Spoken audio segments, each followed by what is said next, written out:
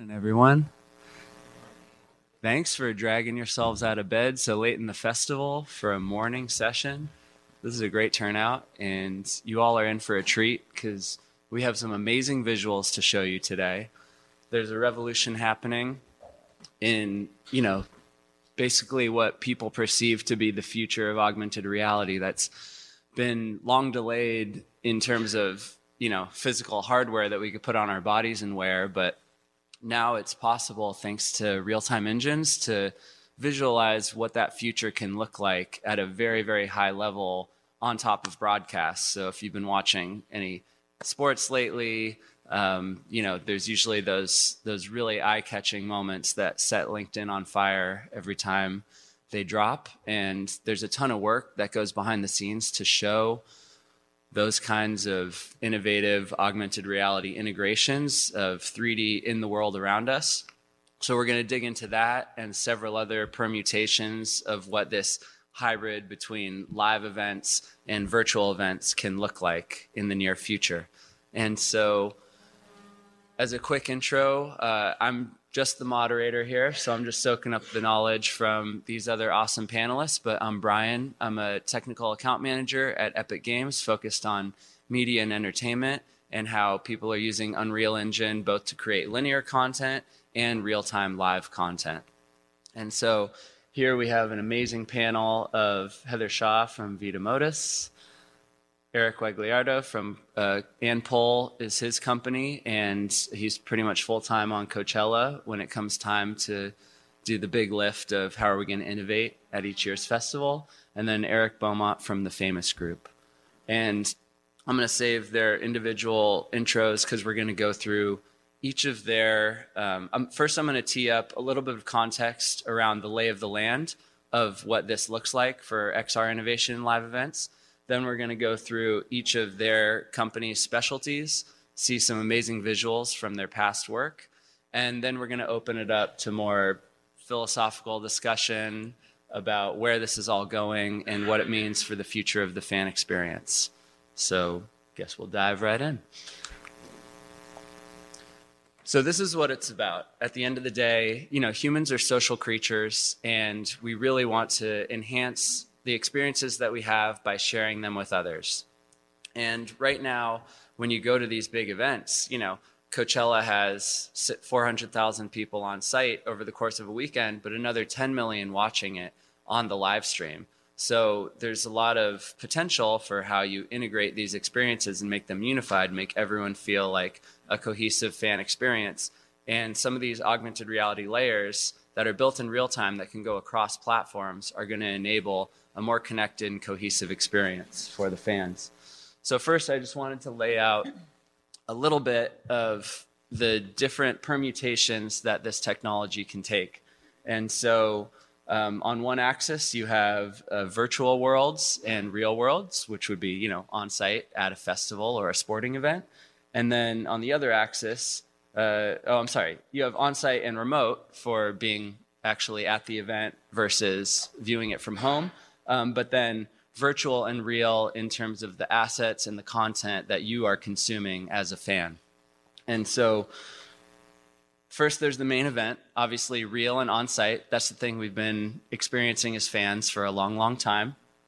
And then there's a live stream. So the live broadcast, on your TV, set-top boxes, is real, but allows you to consume the festival remotely. Now there's a big innovation in the last few years that has enabled broadcast AR. So you can actually overlay and real-time composite CG elements into those scenes and make them look as if they are part of the live stream. So people viewing remotely can experience a show on top of the show, which is really exciting and leads to some very compelling visuals. There's headset augmented reality, which is more of pass-through AR that we're still waiting on a killer device for, but it allows you to be on site and access that same show on top of the show in a very, lean back experiential way. And so there's a lot of innovation yet to be done in that space, but that's going to be an important part of the spectrum. Mobile augmented reality is what's here today with us. And, it allows, we've all experienced some AR Kit or AR Core apps that allow you to hold up your phone and get a little viewport into that space. That brings its own challenges with optimization, but it does provide scale. So it allows anyone who's on site at an event to be able to download, assets in advance usually, or stream them if network connectivity allows, and consume and be a part of that same experience. And then, of course, there's VR activations, which are often deployed on site, sometimes use the same assets, but it's a more isolated experience where you're not actually experiencing the real. You're mainly playing in that virtual space. And home VR, where you can deploy them on site at the events, usually with high-end systems, or you can put it on the Quest and anyone can download it home. And there's another, burgeoning innovation, which I'd be remiss as an Epic employee to not say that Fortnite is an amazing space for virtual concerts, but also very social at its core.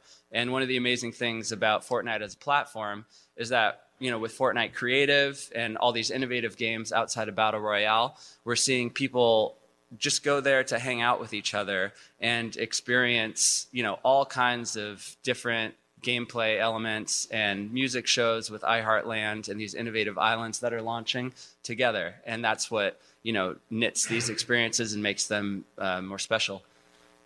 And of course, it's all powered by real time. So there are several game engines that can do it, but I'm partial to Unreal as like the very high end of visual content and, allowing you to build CG assets in a way that match the photo reel to the actual real on-site experience. A lot of data layers in the stack that come together to enable these experiences. So I'm not going to dive into it too much because I think these guys are better served walking you through every layer of that stack and how it comes together and the challenges involved. But ultimately, it's taken a lot of innovation in a lot of areas to set the underpinnings for some of the amazing visuals that you're going to see in a few minutes. And there are big challenges remaining, especially for on-site. These events are massively attended, and network connectivity is a big issue. You either need to download a large asset package in advance to be able to spin up all these 3D assets and experience them live on-site, or you need really fast bandwidth and network connectivity to be able to, pixel stream on the fly if it's being processed remotely. And a lot of these venues have very real challenges with tracking. So augmented reality is tougher technical problems to solve than virtual reality, and that essentially makes it a little further off with the fidelity of the experience. So these are all being tackled in various ways that they'll delve into in some of the case studies, but just wanted you to be aware that these are still early days, and there's going to be an incredible amount of innovation that goes into leveling up these experiences, making them more seamless, cohesive, and with intuitive user interfaces to access these portals into another world. And then ultimately, whether you're on site physically or beaming in virtually, it's all about the social element. And so I think we're going to address that in the more open Q&A, but how do we keep deepening those layers of social interconnection for these types of events? So let's kick it off with live events, and who better to tee up that convo than Eric, who's been working with Coachella for several years and has also done a lot of interesting live event innovations himself. But how did you first get involved with Coachella, Eric? Do you want to give us a little rundown of your background? Sure. So I think a lot of the conversations with Coachella started out when we were looking at building virtual worlds during the pandemic, and we were looking a lot at all the amazing things that people out in Hollywood were doing with in-camera special effects, with the LED volumes for things like The Mandalorian. And so we were looking at how do we field something like a summer concert series to make sure that we're still reaching out to fans and engaging with fans even during the pandemic. And as we were doing that whole deep dive into the technology, we started to see that the doors were starting to open back up and that there was going to be light at the end of the tunnel for the pandemic. And so we wanted to take all those learnings that we had around virtual production and then see if we could try to field those at the festival live, which was actually quite an undertaking. Yeah, so you guys went big with the return in 2022. So I listed there like some of the touch points, but really it seemed you guys just said, what's innovative in the immersive space? Great, let's do it all.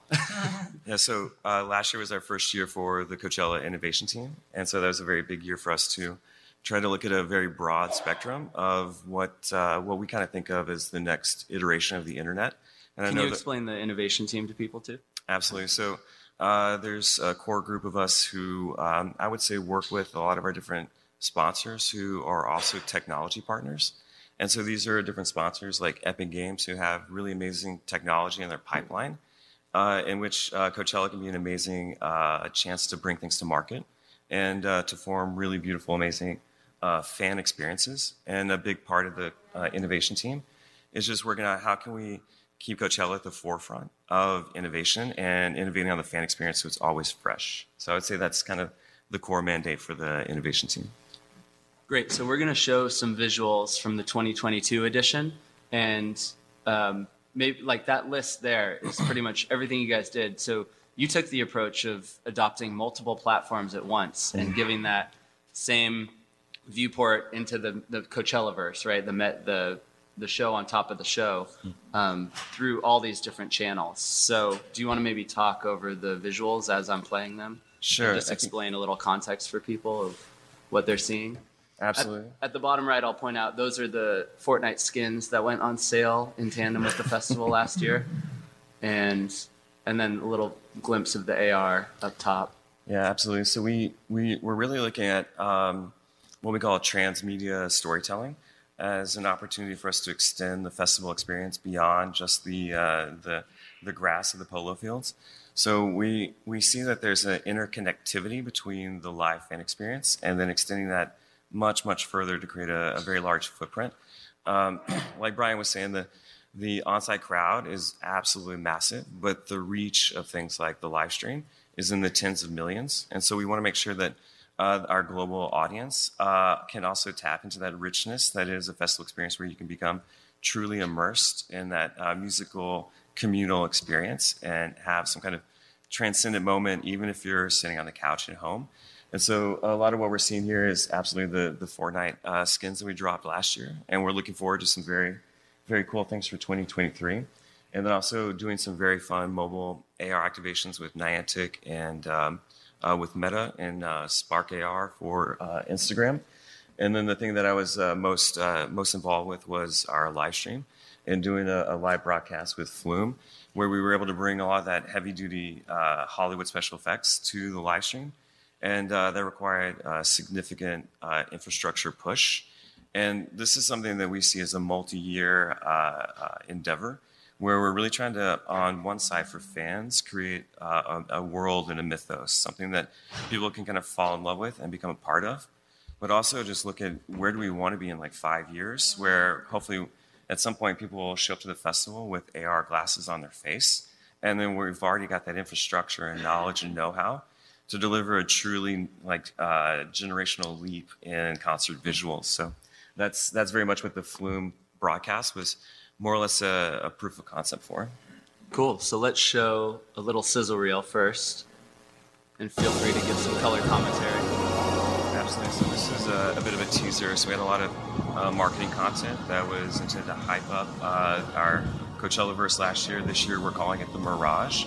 And so we want to make sure that we have public-facing language that helps people get invested in and have fun with this idea of an extra digital layer on top of the festival experience. So this content was very much a teaser foreshadowing things to come with the portals opening up, kind of giving a hint that there's another world out there. There's another layer that we're very excited to start bringing to the festival. And this is definitely a multi-year approach for us and really just foreshadowing things to come. And on the left, you're seeing a little of the lenses you did, right? This is the Spark AR content for mobile, or I would say social AR. So what does that add to the fan experience right now? So I think it wouldn't be a modern day festival without a selfie moment. So that was very much giving our fans a chance to engage in artwork from past festivals. And so what you're seeing are pieces of art installations from past Coachellas. And a big part of the Mirage theme for this year, we look at the festival as a platform for creative expression.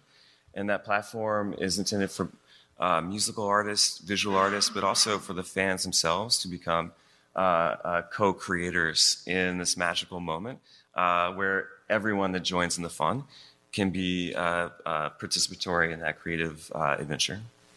Cool. So let's give a little glimpse of the high-end touch point, which was the Flume broadcast. So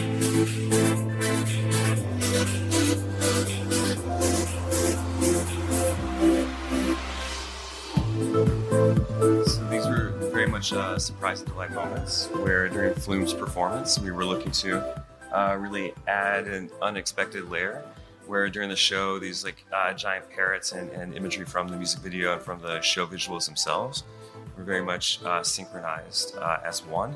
And so the audience at home were not expecting this. And we were getting people lighting up on the chat, Discord and Twitter, just asking like, is this real? What's happening? Is that like an inflatable? Did they fly in real trees? So this is definitely a fun moment. Awesome. Thanks, Eric. All right, let's move to Eric Beaumont and talk about integrating all this into broadcasts. So similar to what Coachella pulled off with the live stream, but you guys are integrating into actual television broadcast channels, not over-the-top broadcast, so which I imagine has some special considerations. Yeah, for sure. So I'm Eric Beaumont. My title is Head of Mixed Reality, which also kind of defines my state of being. Especially here. So yeah, what we do, the Famous Group, we're kind of we call ourselves a fan experience company. We cover a whole bunch of different things, but what we've become famous for, which, okay, company name, there you go, is our broadcast graphics stuff. And what many of you might have seen is the Panther that we did that ran around the stadium. If not, I'll be showing it. What defines us is a little bit different. The technology we're using is very similar to what a lot of people, it's Unreal, it's a game engine, we're doing kind of assets in a game engine. But we're doing live events, especially on television graphics. And if you're at the Super Bowl or you're doing a live sporting event, you have one button press. And it has to work 100% of the time. Now, if you're doing a game, okay, maybe it works, maybe it crashes, guy lost his save game, whatever it is, it's not great, but it's not the end of the world. If you're at the Super Bowl and you hit it and it doesn't work, that's an issue. So, as I say, I live in a low-stress environment. We're going to give you all a little glimpse of that stress. Yeah, let's give. Yeah, do you want to skip over that one? Just to go for the straight. No, I think we should show the Okay, so we'll show you a couple stuff. Yeah. The kind of things that we do, and then what I brought is a kind of behind the scenes of what it actually is like to be at one of these events and be that person pressing the button. So let's go for the sizzle, and I'll explain a little bit about what we're doing. So. These are so we've done work for a lot of sporting events across the U.S., some of the biggest ones out there, from Super Bowl to Daytona 500. We did Jackie Robinson. We also do work for Paramount and MTV regularly. I'll be showing some of this. It's not always about hero moments. A lot of it is backgrounds, enhancing an existing broadcast, just adding a little bit of extra flavor, set extensions. Often the stuff we do is not even that visually apparent, but it's just increasing the amount. We do a lot of virtual signage stuff. So, hey, you have all of this free real estate in your broadcast. Why not use it for something? We got to dump thousands and thousands of gallons of virtual slime all over a football field. That was fun. Fly giant ravens around the place. We get to do fun stuff. What unifies all of this is that we're telling stories. If you just do broadcast graphics AR and there's not a reason to do it, it almost always falls flat. You have to start with a story, and then it makes sense. And so some of our best activations actually revolve around a small story. It doesn't have to be a novella, it's just a tiny little thing, but that catch is what makes it successful or not. So this is just a glimpse behind the scenes of what it's like to be in broadcast graphics. So, low stress. So, and what's interesting about that is again, in terms of technology, often a lot of the times the stuff we're doing is not super complex compared to like a lot of these AAA games and what they're doing. Often just for performance reasons, we have to be super conservative. We can do amazing stuff in these engines, and Unreal does phenomenal things, but we have to hit 59.94 frames per second exactly every single frame. We cannot drop a single frame, right? If we drop single frames, that guy's yelling at me. So I have to be, we have to be on point. If the tracking slips even once, everybody who's watching it or on Twitter later is going, oh, that was terrible. It was slipping. It was doing all sorts of stuff. So the level of accuracy means we have to be very, very conservative, which often means visually we have to be a little bit more cautious than we would otherwise be able to do. We also have to be very careful that, for example, occlusion. You may not have noticed, but the Panther was stomping all over people, all left, right, and center. It's because the graphics is always on top. We can't occlude properly. We can do it with architecture and static things, but not with mobile things like that. It's one of the things we're working towards, figuring out how we can possibly do that. But there's a lot of challenges. And there's always challenges in the environment. So if you want to just flip, I don't know, you have the next one, I'll talk through the... Oh, no, you took out that. Okay. So what we're talking about a lot is the things like, for example, we did a big activation for Gillette. Giant razor in the middle. We were showing the architecture of Gillette Stadium. They're building it. We want to see how it was done. 4 hours before the show, the stadium blew out power. So we're there, we're sitting there, broadcast graphics, trucks ready to go. All of the power goes out in the stadium. And it's a live event. So we're going to wait for power to come back, power it up, crank out our tracking, get it ready, and then fog starts rolling in over the stadium thing. We're like, okay, how's AR going to work in fog? And so then we're working with fog shaders, trying to simulate some fog in there, get it in going. But that's what we have to, we are always reacting to what's happening there. It's always unexpected. But because it's this live event and it's context, we can't be changing the goalposts last minute. We can't delay. We can't do a beta version and then try it out. We have to be on point. So a lot of what we do is this flexibility of working with the environment that we're there and reacting on site to all of the craziness that's happening. And that's sort of the skill set that we've built up over the time, is to be able to manage no matter what comes at us. We'll figure out a way to make this show really, really cool and dynamic and work with it on site. Thanks, Eric. So yeah, we'll circle back to deep dive onto some of the case studies and the heart-pounding moments that you've experienced, because we've shared some good stories. But I also want to talk about the virtual component, because once you start building your assets for real time, like Coachella and the Famous Group are doing, you can also simulcast those into other platforms and allow people to experience them completely virtually or in some kind of hybrid environment. But it allows you to scale out the show so that it's beyond just the people who are watching on linear TV or even on site. And so, Heather, with that, I wanted to tee up an intro to Vita Modus. And I know you guys go well beyond just virtual events, but we're going to kind of build from your background in live events to how, the need that you saw being filled by moving to virtual. Yeah, excellent. We're Vita Modus Design Studio, and my name's Heather Shaw. I'm the CEO and founder of Vita Modus and Vitaverse, which we'll show you a little bit about. Vita Modus is a concept design studio, so we thrive in that space where we're coming up with new and innovative ideas for our clients. So we put together some visuals to kind of show you how that manifests in the physical space. We are predominantly in the entertainment space, production design for a lot of TV shows, concert touring stages, festival structures, and festival environments. We generally like to push the limits of engineering and budget and feasibility, especially in our phase one. We really try to think outside the box and bring something to our clients as well as the audience, bring them into a place they've never been before, so we can really take them out of their real life and blur the lines of reality together with them and really figure out how we can just break the mold for each one of them. We've done a lot at Coachella. So we've worked with Pharrell and Cascade and Amon Tobin at Coachella, and a lot of the Do-Lab structures at Coachella we've fabricated and built with them. In our normal everyday process, we're in design coming up with wild and crazy ideas, and we put that very quickly into Rhino for our sculpting and creative process, and then we put everything into Unreal just as a piece of that communication journey. So we can take Shakira into her stage in VR before we fabricate it, or we can bring the real-time rendering to our fabricators before they start cutting wood, and really just using it as a communication tool. So we've lived in this physical space for quite some time and only thought that was our product until a couple of years ago we started diving into all of the assets we had in Unreal and what we could really do with them and how we could bring our audiences into those spaces. So some of what we'll show you is how we executed that in the last couple of years and what we built to really kind of put that through. We're going to show some of these clips later. So Yeah, we'll skip on. Yeah, so then this is an example of one of those spaces. The reality, so we call it render to reality. The reality is in the bottom corner. This is stage 5 at EDC, Electric Daisy Carnival in Las Vegas.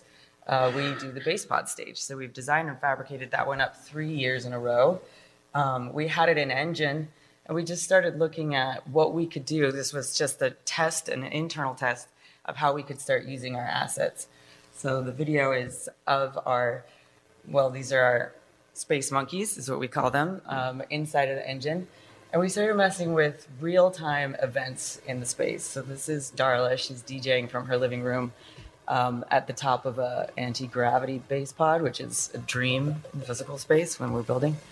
So she's there from Tennessee, real-time, just using an iPad inside of Unreal. And then we had the guys who create content for our live show in these LED walls. They're not 16 by 9.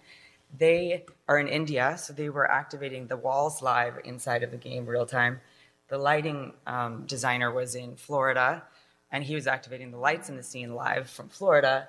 And then cameras were in LA, and he was activating cameras in LA. And so we had this whole front of house team working from remote locations to create a live event in the space, which was really entertaining, and it was fun for us, just like creating this event. But we felt like it was still content for consumption. It still wasn't interacting with live audiences the way we really wanted to. So we thought, okay, we're creating these live tools here. Why don't we take those tools and point it towards the audience? So then what we started doing is taking more of our design. So this next piece is Lightning in a Bottle stage. We've worked with Lightning in a Bottle in the Do Lab for the last 15 years, helping design structures and installing structures. A lot of these have been at Coachella as well. And this was during the pandemic, right? They couldn't do real lightning in a bottle, so they had to do the virtual edition. They had to do virtual edition during the pandemic. So we took all of our models we already had in Unreal and we put them all in a landscape so we could have this virtual landscape for them for the pandemic. And we did digital lightning in a bottle in the space. We took one of the stages that had already been executed at their festival, and then we created a virtual event using some of the new tools. So we took this as the stacks, and we did a live event in the stacks with them as audience members using some of the technology that we have created. So this is bringing people in as themselves and not avatars into the space for real-time audience interaction. Some DJs want to be avatars, some just want to hang out in virtual worlds as themselves. Some want to be real and unique spaces. So that led you to an opportunity, right? Yeah, so then once we created those tools, we thought, okay, then let's create a platform where we could utilize those tools. When we take a leap forward, everything gets Can we better, turn that volume up? even extraordinary. Welcome to the next phase of digital evolution, the Vitaverse. Now you and your crew can go live and stream together, all broadcasting from the same digital dance floor. You'll shake it while epic artists provide live music and entertainment. You think dancing on TikTok is fun? Wait till you try this. Navigate to Vitaverse.io to see who's playing. Choose your adventure. Watch the performance, or even better, be part of it. Buy a ticket for a specific pod with your favorite people. Download the Vitaverse app and you're ready to go. Once inside the 3D venue, enjoy the show through a computer or television, while the phone camera captures your live footage and teleports you into the digital verse. You'll hang out with friends via real-time audio chat as yourself without the need for an avatar stand-in or keyboard controls. With endless opportunities to explore the world, you can move between pods to search for your squad or meet new people. Don't just watch the show, be a part of it. Join us as we blaze our way into the future of gaming and entertaining. So we're really trying to bridge this like hardware gap with using your phone to capture you, brings you into Unreal, and we have a pixel streamed environment that you can be in with your friends and find your friends and jump through the world while there's a show happening, and really try to get people able to socialize as themselves. We're really focused on authenticity and not hiding behind the keyboard, and being proud to be yourself, and seeing where we can tap into people's passions for music and live entertainment from a home entertainment standpoint. Yeah. Cool, thanks. So I wanted to, now that we've teed up these separate touch points for how people are accessing the virtual worlds at events, talk about putting them all in a blender and mixing them all up, and how are we moving in the future towards making this more of a cohesive whole. So we'll do kind of an open debate here, hopefully, get some differing opinions and thoughts on the future. But first, Heather, you had mentioned that you really see like an opportunity to bring Vitaverse back even into the live broadcasts now, right? So I'll bring up some visuals and maybe you want to touch on that. Yeah, sure. Oh, that's forward. I'm going to give it a little... Wrong order. There we go. All right. Yeah. So, we're really excited about looking at how we can bring it into broadcasts and live broadcasts. So, for example, this is just a case study. We designed the VMAs, the stage design last year for MTV. And as it goes, we have it already in Unreal. We have the product already in the game engine. And so we're, not too many steps away from bringing it into Vitaverse and being able to have a kind of hybrid event where there's a digital double at home for your broadcast, and you can come into that and have live communication with people and meet new people, and also have interesting VIP upgrades, backstage experiences live with the artists using the same phone capture device, but also anything we can bring into Unreal, and this is still, a case study and challenging, we can use as an AR layer over the broadcast. So when we're designing the stage, there's always, the Prudential Center is not very big, and when we create Scenic, we're blocking views, so we have to cut out a lot of seats, we cut out a lot of ticket prices, and it makes it so that they're not making as much money. And there's new revenue verticals for this at-home experience at a premium or at a low ticket price. So especially as we head into these harder times where not everyone can pay $500, $600 tickets for events, there can be this new place where people can go and experience together at a lower price point, but also then overlay it over the broadcast. So there's a lot more energy, a lot more live audience, and you can see the global audience in the live broadcast. That's so cool as a fan to be able to have the opportunity to like pop into your favorite event, right, on the broadcast stream. On the broadcast stream. So yeah, we'll touch on some of the technical challenges, but going back to the beginning here. All right, so you guys are the experts in the space. You've been, you got skin in the game. You've bled for getting these projects over the line. Where is it going next? How are these real world events and live events and then the virtual ones going to merge or overlay on top of each other? I think the one thing that we found is, like so many things, this COVID nonsense, pandemic horrifying thing, changed a lot. So we learned a lot of lessons from it. And I think some of those, thankfully, are going away, and some of those are here to stay. And one of the lessons we had to do is, so we worked with the WWE, and they wanted to do something during COVID, but they can't have a huge audience and fans sitting in the, the WWE audience is specific.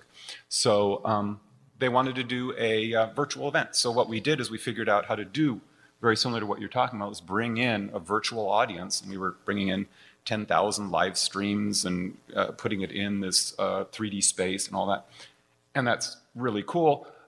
But this is on live television, and it's the WWE audience, and you have 10,000 people. What could go wrong? things get real interesting real fast. And so we had to build a really comprehensive set of moderation tools. And that's where we learned so many lessons that, hey, just putting people into an event, it's not the same as in the real world. When you're in a virtual event or hybrid event, there's a whole bunch of additional layers you need. You don't have burly security men ready to drag somebody out that's taking their clothes off. So we had to have the digital equivalent of it, and we built very, very large moderation tools that were very, very fast, because if you're doing a virtual event and you're seeing yourself, the response has to be immediate. If you do this and yay, and then 4 seconds later you see yourself on television doing that, there's a bit of a disconnect, right? So it has to be fast, it has to be immediate. I have to feel like I am there, I'm part of this. But then we need the tools at the back end to go, oops, get that person off air really, really, really, really fast. And so that's what we've started building out and finding that stuff is here to stay. And that's going to be useful as we move forward. And this combination of bringing people in remotely and giving them that feel of, hey, I'm part of this. This is a joint experience. That's really, really important. But there's a whole nother layer that has to be built and is being built to support all that. And it's not just as simple as taking some avatars and having people dance around, because people in avatars tend to misbehave, as we've all learned. So, yeah. Yeah, I would say, I think from our perspective as well, like we're looking at building those infrastructures and that back end, so that hopefully one day when we look to field a festival, then we can start to offer these kind of tools to any artist that wants them on the Coachella main stage, not just the main stage actually, but in any of the stages at Coachella. And that actually requires quite a significant amount of infrastructure. So we're looking at what kind of hardware, what kind of technology, what kind of manpower and crew do we need to start to build tools and templates and things that are replicable and things that we can operationalize. Because there's a lot of buzzwords, but I think we're also looking at how do we go from that prototype and start to expand it out to something that any artist that wants to express themselves with this kind of technology can have that ability to have a new paintbrush to start to tell their stories with. So I think that's one of the interesting challenges we're trying to expand on. But then also to think a couple more years in advance where what other type of at-home experiences can we start to bring to the table where we're using assets that are interoperable for mobile, broadcast, and new mediums, wearables like VR and AR. So I think that's those are the kind of challenges we're trying to look forward to, where we're looking at a post-pandemic world where we've seen this kind of like rush back to the real world. And then we think there will be a little bit of a settling out where things will kind of go back to normal. But I think kind of like Eric was saying, some things are here to stay. And we think some of those digital behaviors are also going to be here to stay. But it'll be a mixed bag. It'll be a bit of both. Agreed. Yeah, and we're really excited to know that festivals like Coachella are working on those tools, because as designers, our phase one is always unbuildable. It's always too big. It's always like beyond viability. And in our phase two, we get viable and it gets smaller and it gets shorter and it gets in budget. And with some of these tools, we'll be able to extend the set and not just use AR maybe as content extension, but as set extension that's more permanent in the scene when you're cruising through Coachella, and you can really extend our creative, which is super exciting. In other words, we all agree, and this is not a debate. You need to work harder, Brett. Oh, yeah. We were trying to decide who was going to be back up on this topic. Yeah, we need a bad cap. We'll get there. Heather, you've designed a ton of physical stages, and then you were designing them, in a real-time environment, or at least bringing them in for visualization. So what have you learned about the design principles that translate now to doing these virtual events? Yeah, it's definitely, when we design in Rhino and bring it into Unreal, it's always very expensive or heavy. The model is super heavy mesh, and it's absolutely not viable to bring it right into AR or even pixel streaming. So we have development partners, some of who are here, which is very exciting, and they help us optimize, because on the regular we need engineers and fabricators, so we get help to optimize the scene, and once it's optimized, we can then share it around. And it's interesting to go from the digital to the physical and then back into the digital and see how we can utilize it. Yeah, and the devil's in the details when you're working in real time. For those who aren't as familiar, like it really is dependent on the hardware you have to run it. So there are challenges in scaling the same assets that you would put on a live broadcast with the highest end GPUs onto, a mobile handset so that anyone in the audience can pull it up and look at it in a festival environment. Those are two very different chipsets trying to run the same like high-end graphics. So I think that's another opportunity for innovation, is like the back-end tools to ingest assets and spit them out to various platforms at the right quality, so that you can scale your show according to the CPU and GPU power you have behind you. What do you think are some touch points where the virtual and live audiences can actually interact? And what makes the fan experience better once they can? I think that I'll just start off. One of the things I like to start off, what's the whole point of a live event? Why are we doing this? A live event is a shared experience. It's something where we are all unified under one group identity. We all belong here. I see you, you see me. It's a shared experience. That's really, really important. Right now, virtual experiences have a very, very hard time getting that. There's terms for it: empathic resonance, limbic resonance, whatever you want to call it, but that feeling of shared mutual experience. They have a very hard time communicating that or replicating that feeling. So I can be in a virtual audience, but it's not quite the same as if I'm here and we're sitting in the same room. And I think cracking that nut is what actually makes the virtual experience replicate the usefulness of a live event.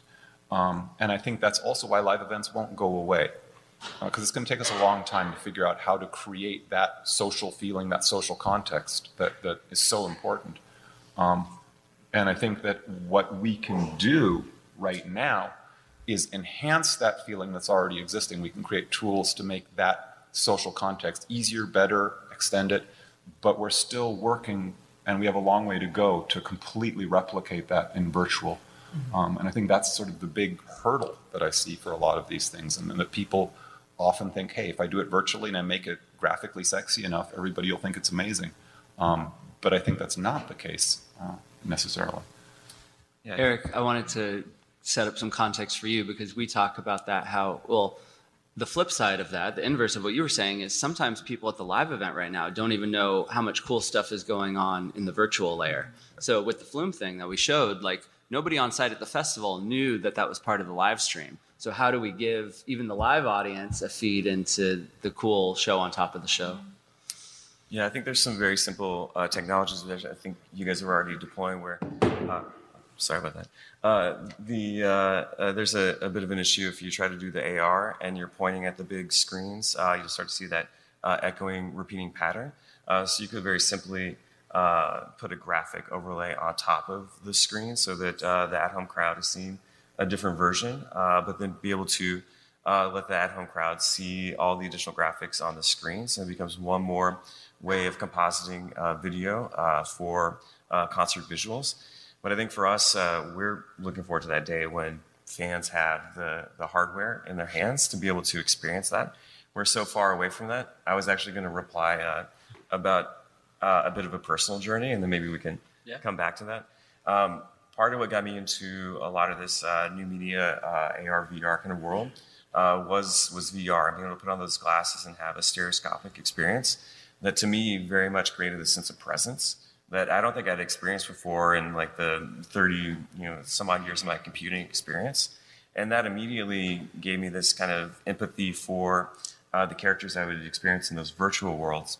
But then as we tried to expand that out to be more communal, it became incredibly difficult to invite other people into that space with you. And so one of the things that we did 4 or 5 years ago was create a shared augmented reality music video for Childish Gambino.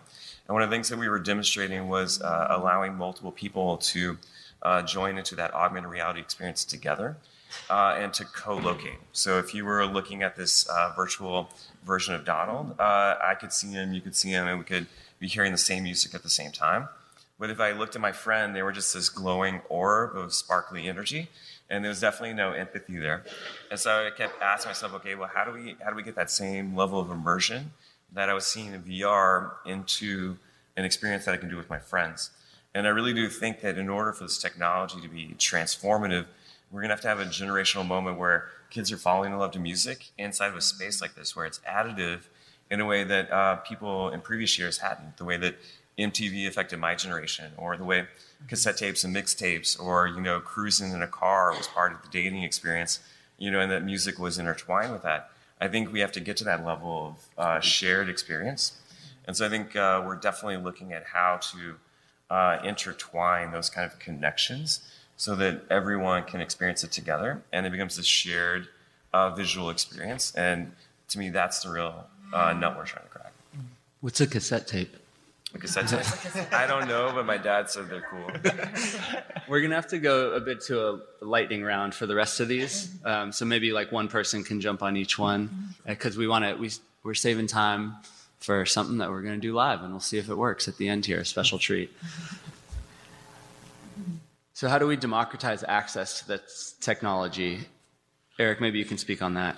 Yeah, so lightning round version. So for us, because hardware is not quite there, and because a use case we've done mobile AR experiences on top of a concert where you pull your phone out with Eminem a couple of years ago at Coachella. And the hardware, it's just so battery intensive to do mobile AR. The last thing you ever want to have happen at a music festival is for your phone to die. And you can't find your friends, you can't get an Uber at the end of the night, you might have to walk 2 miles back to your tent or your house. So I think for us, just being able to have that level of special effects and extra worldly production value on the live stream was that version that skipped over the hardware limitations. And how about on the creator side? Because creating this 3D content is hard, right? So how can we make it easier for them? Well, we're definitely looking at tools. I think on a very simple level, like how do you create best practices and templates so that you can take whatever learnings you have, whether it's pre-visualization or different processes, and then take them and package them for reuse over and over again. So I think at the very fundamental level, creating repos and paying things forward and just starting to learn from best cases and use cases. What's the something more we can give at home? Any thoughts on this one, Heather or Eric? Whoever wants to jump in? I think community, like figuring out or helping people feel that empathy and the authenticity, and being able to give a really simplified platform that can allow people who aren't maybe gamers or tech savvy to enjoy it and be able to build communities around passions, I think can help educate people about spatial web, 3D experiences. And I really feel like that community is what can build new and innovative products. So, community. And what is the value and monetization potential of brands engaging in this? So, the stories are important, like you said, Eric, but what's driving a lot of this industry innovation right now is the brands actually wanting to do it. So what are they getting out of it? That seems squarely directed at me. So yeah, what you saw in our show reel, a lot of this stuff is brands doing stuff, whether it's Gillette or it's a Chipotle burrito bowl getting eaten by a giant hand, or whatever it is, those are brands. And even if it's just a panther running around sports, that's still a brand. What it does is it creates a very unique moment for that brand. That's it's a storytelling, but you're crafting that story around the brand. Now, that can go horribly wrong too. Don't get me, it's if you take a story that does not match the environment you're in, then there's a disconnect and people go, what were they doing? Why did they do that? That makes no sense. But if the story works together, and that's kind of what we do is help craft that, is make that story, then it's a unique opportunity for a brand to present itself in the context of this other environment. And that creates a whole brand identity linking moment. And of course, then the earned media, et cetera, afterwards is not to be to think. But, a lot of these activations we do actually run in television advertising slots. So the broadcaster will go do advertising, but then instead of showing a typical TV ad, they just go back to the stadium, do this brand moment. They're paying the broadcaster as if it were a television advertisement, and nobody's the wiser. And that's perfect. It is an advertising moment, but it's different. People are out of that mindset of, I'm watching yet another XYZ commercial.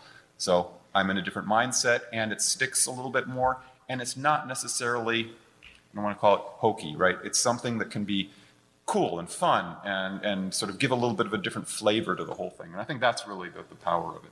Yeah, you guys have definitely landed on that formula of like water cooler moments, Yeah, at least on LinkedIn the Monday after a premiere.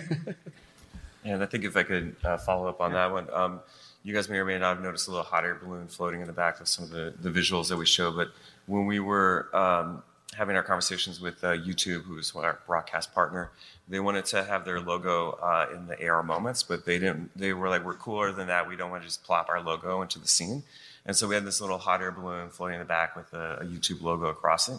And so that was a very simple way to try to implement their logo in situ, but also try to up the production value. So to actually field and fly a hot air balloon out in the desert in India is problematic, and to be able to frame that up to get the perfect shot, we had infinite control over the usage of that balloon, and we're able to make it look as though it was actually real. And so I think that combination of control, production value, made it a high value add. Cool. So the final slide, and I'll jump to some more context. We talked about that, but where do we go from here? So how do we bring all of these components and all the areas of innovation that are yet to be created and give, like, what is the end goal of all of this experimentation in your mind? Interactivity. I think we have to make it interactive and bidirectional. If it's a consumer media, you're just sitting there and you're watching it, we're missing 90% of the fun and coolness of it. So for us, like making the Panther controllable, get a game controller and make it run around the stadium or whatever, have fans be able to control it. That's a simple low-hanging fruit, but we can go, oh man, these are game engines. Unreal is a game engine. You can do such cool stuff with it. You can make it bidirectional, you can make it interactive, you can make it dynamic. That's what we should be doing. Yeah. And I couldn't agree more. And I think that bidirectional, I know we're supposed to be disagreeing at some point, but No, it's like, I think, I think that bidirectionality for me, when you start to expand on that, then you can ask what kind of human connections can be formed from that. Exactly. And then once you can start to move beyond that technical limitation, you can start to look at what new forms of human emotion, connectivity, and storytelling can you get out of that? 100%. So I disagree. Nice, finally. Yes. I actually feel like there's no end goal. It's always kind of evolving for us. So Vita Modus means life vibrations, and it was about finding all of the design that in the world around us and going with the flow and being able to look at the evolution of things. And something that really inspires us is the evolution of technology and the Moore's law curve, or not curve, but the evolution of technology and how it's expanded our art. And I really see that evolution of technology parallels the evolution of our art. And so as that is growing, we always want to see the opportunities in it and constantly find new reaches and new goals. And so there is no end goal. It's keep going. Love that. We don't disagree is what you're saying. No. Heather wins. Heather wins for disagreeing. All right. Well, it wouldn't be an innovation in live events panel if we didn't try something live. So for better or worse, here we go. Let's just wrap up. I think we can all agree that the future is augmented in some form or another.